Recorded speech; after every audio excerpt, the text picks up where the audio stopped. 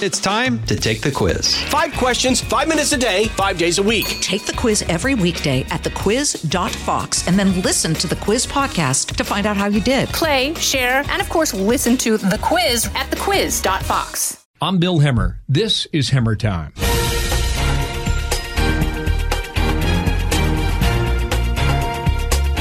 There was a huge victory in America's war on terror this past week. The leader of ISIS was taken out in a raid in northwestern Syria. And with me today is our Fox News correspondent, Benjamin Hall, reporting from Erbil, Iraq, just across the border. Ben, welcome, and it's great to hear your voice. Thank you, Bill. Pleasure to be with you. This story is changing quickly, and by the time our listeners even hear it, it may have changed again. But there's been some, but not a lot of reporting on how the raid on Baghdadi was carried out. Delta Force, anywhere between 50 and 100 men, with an informant inside who gave us every detail of his compound, room by room. What part of this story are we missing that you have? You know, Bill, I think what's really interesting is just how far back the intelligence goes. First of all, it is unheard of to have an informer inside ISIS, as close to the heart of ISIS as they did. And we sat down recently with General Mazloum Abdi, the head of the SDF, and he really laid out how this informant came to them, what information he delivered to them. The fall of if I can go back a little bit, Bill, the fall of the caliphate took place in March of this year. That was when Baghdadi fell, the last town that they held. And it was after that they had started to track Baghdadi. They knew that he left there and he had moved up to the Sunni heartlands on the Iraq-Syria border. And they had reports of his location. And it was around this point that they got in contact. They were approached by someone within his circle. He is known to be one of his Baghdadi's couriers. And you'll remember back to the bin Laden raid, it was one of the couriers that led them to bin Laden as well. The man that was going back and forth between the two. Well, this man, there are conflicting reports, either that this man was arrested by the Iraqis and then turned, or that one of his relatives had been killed by ISIS and he reached out to the SDF. Either way, this intelligence started to develop. The relationship started to develop. And as Baghdadi then started to move, he moved up towards Idlib in the northwest of Syria. The SDF, the Syrian Democratic Forces, tracked him on the way up to Idlib, and this source moved with him. So they knew for a long time where he was and where he was heading. And it was as early as on May the 15th of this year that the SDF told the US his location. It is quite remarkable how much time then passed until the raid. But during that whole process, they were gathering intelligence, they were learning more about the compound, about his potential movements, who was with him. And so this courier was feeding information back and forth. It took a lot of people by surprise, it must be said, that he had even moved up to Idlib. Idlib is a part of Syria which is controlled by Jabhat al-Nusra and Tahrir al-Sham. These are al-Qaeda affiliates. And in the early days of the Syrian war, ISIS split off from al-Qaeda and they had a vicious fight between the two of them. Technically, this part of Syria would be considered an enemy territory for ISIS. So it was as if he moved from the Sunni heartlands, Baghdadi, after the fall of the caliphate, up, hiding among his enemies. And what people think is that he was up there to perhaps reconcile the two, that because of the demise of both ISIS and al-Qaeda in Syria, he was trying to bring them together. And amidst all this, this informer was feeding information back to the Kurds. So Baghdadi was there, the US had him monitored, and they learnt that one of his closest allies, Baghdadi's closest allies, was going to move his location. And it was at that point that they decided to strike. They wanted to get him at the compound that they knew, that they had a layout of, and so they put this final raid together in a matter of a couple of weeks.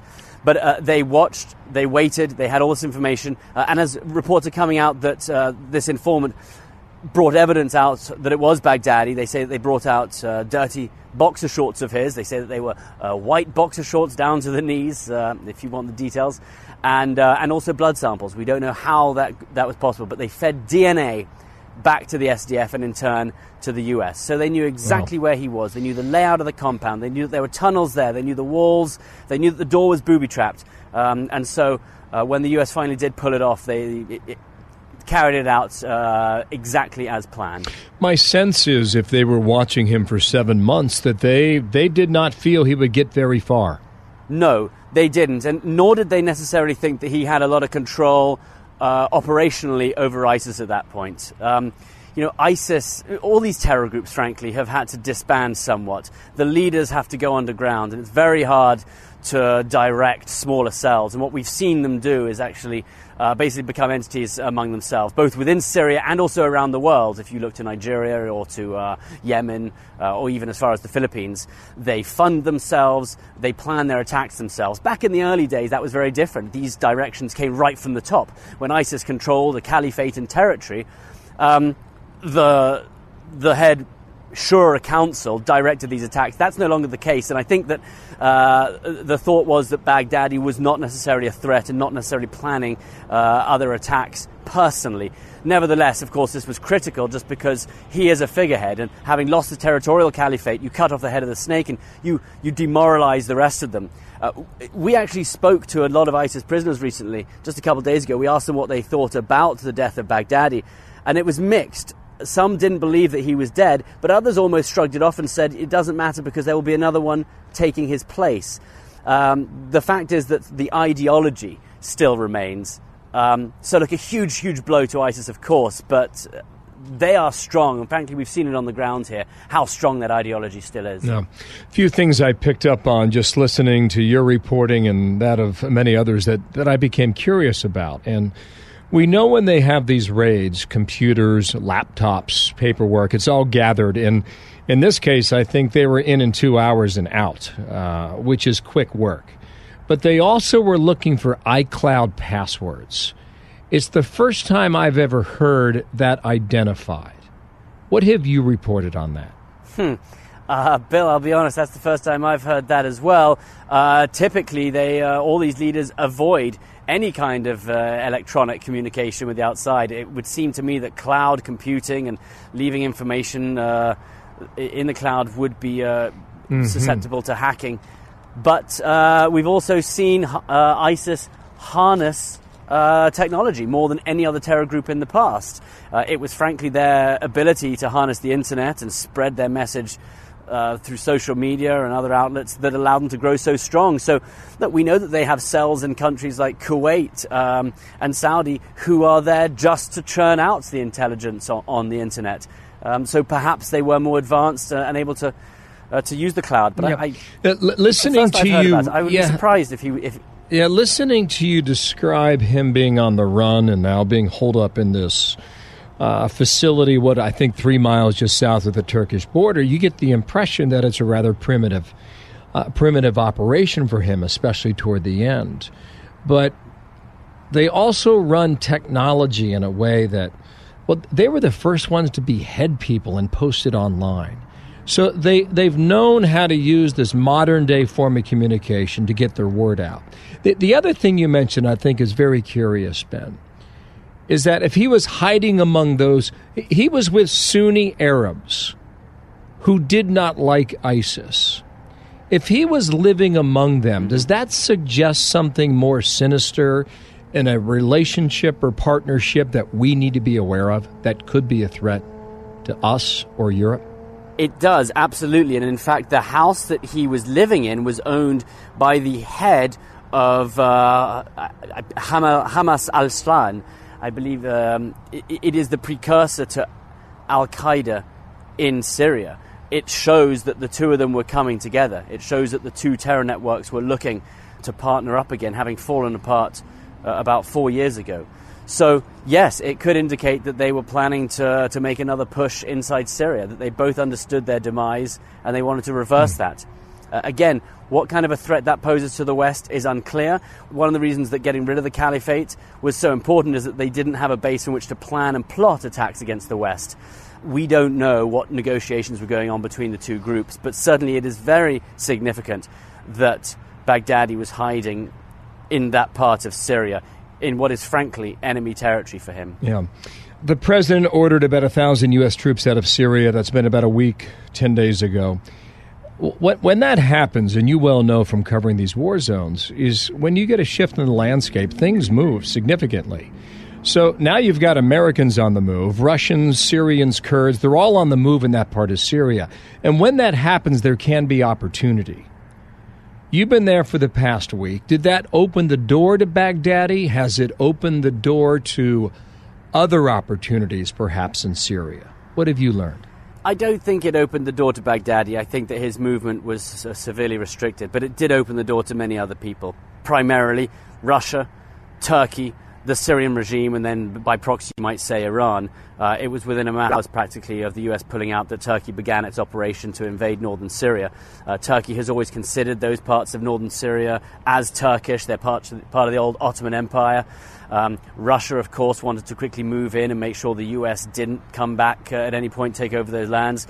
The Syrian government has been trying to recapture those lands since the beginning of the Syrian war, and they have also done a deal with the Kurds and were able to pull up. So many actors in the region knew that this was an opportunity for them, and they capitalized on it very quickly. You might go as far as to say that it is too late to reverse that, because the Russians aren't going to pull out, the Turks aren't going to pull back, the Syrian government forces are not going to leave the border towns where they are. So a lot of people have capitalized on it. There's no doubt about that. And of course, the groups that win when you have chaos like this and so many international actors playing like this are the terror groups. You know, ISIS was formed out of the chaos of the Syrian civil war because there were so many groups fighting each other. They were the ones that came out on top. And, you know, stability is what helps to defeat ISIS. And the SDF, the Kurdish forces, were offering that stability in northern Syria. Now that the Turks have come in, they're no longer able to do that. But, you know, I was here back in March when the caliphate fell, and back then the Kurdish SDF were looking to build a democratic, free, liberal, you know, homeland in the north, one that was going to be a great ally of the US. That's all fallen apart because they're being picked apart by Turkey, Russia and Syria. And frankly, what we do have now is real chaos in the region. And yes, to a certain degree, it is the terror organizations that may benefit from that. I hear traffic in the background. Just where are you? What are you seeing? And what are people saying?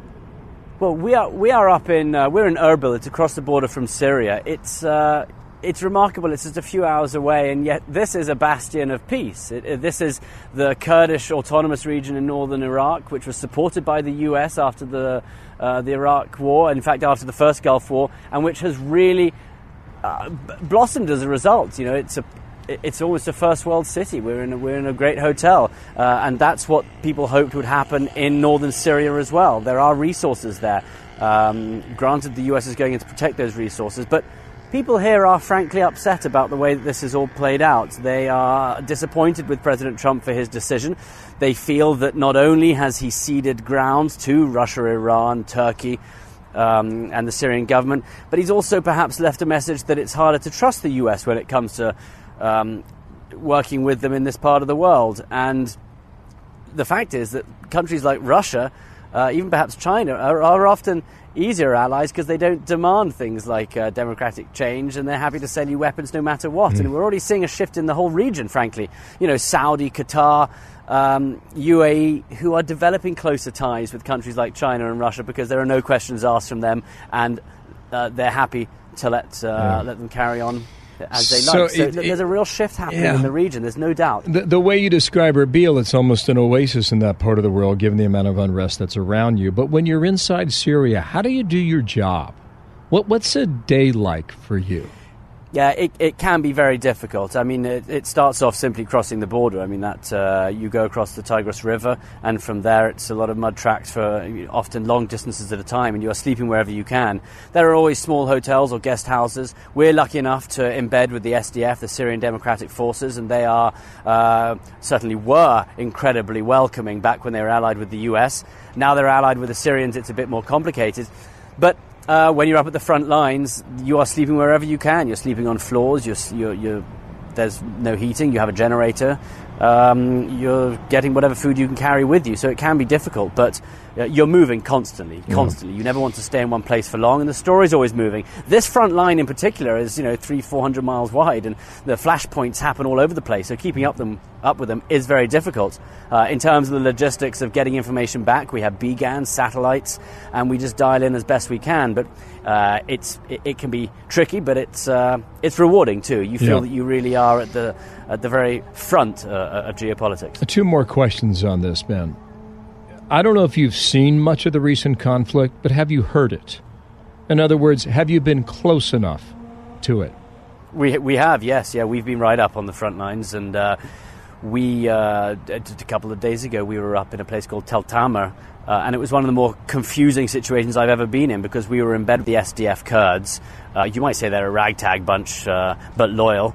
And they had whatever weapons they could get their hands on. A kilometre in front of us were the Turkish army, who were shelling and pushing towards us. And then out of nowhere, the Syrian government forces arrived. There were about 200 of them. Now, I've covered the Syrian civil war for 5-6 years, and we've always been terrified of the Syrian government forces. They've arrested numerous friends of mine. You often disappear if they capture you. These are the ones that have bombed mercilessly the whole of this country. And suddenly they appeared on the scene with us, and we were standing with three powers, three different countries from three different sides of this very complicated conflict. No idea where we stood. It was really surreal, but that is the face of this conflict. There are so many different actors. There was a Russian patrol about 15 minutes from us at the time. There are Turkish drones overhead. It is thoroughly confusing, and these Syrians welcomed us because at that moment we were being attacked by the Turks, so technically we were on their side. But if we had moved an hour north, we would have been with some Kurds who would have been against the Syrian government. It is incredibly complicated, and Russia is the one brokering this whole deal between Turkey, the Kurds, and the Syrian government, and trying to keep it all together. But in the last couple of days, we're hearing that is really hanging by a thread. Yeah, that is a remarkable story. Last question for now, Ben. I think we probably met 5 years ago. And at the time, you were a young reporter, and I think you were moving through northern Iraq. Correct my knowledge as we go along here. Then you wrote a book about the emerging Islamic threats. If that was 6 years ago, and now we are in 2019, how do you think the threat has changed? And when you think about that, where do you think it's headed? 6 years ago, the focus was the Syrian civil war. It was about, we were coming out of the Arab Spring. There was optimism across the region. People thought that democracy would come and countries like this would embrace it. That never happened. We learned that in the Iraq War, that you can't impose democracy on certain countries. And when the Syrian Arab uprising happened, it was very quickly put down. The US, under the Obama administration, didn't really pick a side. They half-heartedly supported the Syrian rebels. And as a result, the Assad regime started to sweep across the country. It was in that chaos that ISIS founded. And I think what people had started to do was look for any kind of stability that could prevent ISIS from growing. Then actually we had a coalition, because ISIS became the biggest threat. No one was concerned with the Syrian government anymore, or the Turks, or anyone else. ISIS was the biggest threat, and even Iran were trying to attack ISIS. And so that was a point that everyone had one single goal. It was to defeat the evil caliphate. That has now happened, and nobody quite knows what to do in the aftermath. And it could go in a variety of different ways. One of them is that ISIS form again in the chaos. We've seen here that there are thousands upon thousands of ISIS followers, either in camps or at large among the population. They could easily rise again because there's no central government that's yet able to fight them, and the US has pulled back. But it's confusing. Russia may be able to broker a deal in which Turkey stops at the buffer zone and Syria ends there, where it is. My feeling is that these countries will continue to fight, and there is going to be a bigger flashpoint ahead. That you cannot have so many powers with so many competing interests in such a small part of the world, such a small little area of this country. And it only takes one miscalculation for that to explode. We saw a Russian patrol attack 2 days ago. No one knows who did it. But if the Turks accidentally strike a Russian patrol, if the Syrians accidentally strike a Turkish patrol, that is going to fan the flames, and we will end up in a major conflict. Let's not forget that you have Israel constantly bombing inside Syria to prevent Hezbollah and Iran from stretching their forces.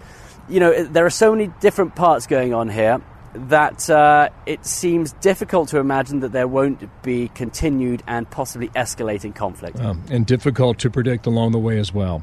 Benjamin Hall, thank you for your time. To you and the crew, be safe, travel well, and I look forward to seeing you again in person very soon. Thank you, sir. Thanks, Bill. Me too. You've been listening to Benjamin Hall, Fox News reporter on the ground along the Iraqi-Syrian border. And I'm Bill Hemmer. This is Hemmer Time.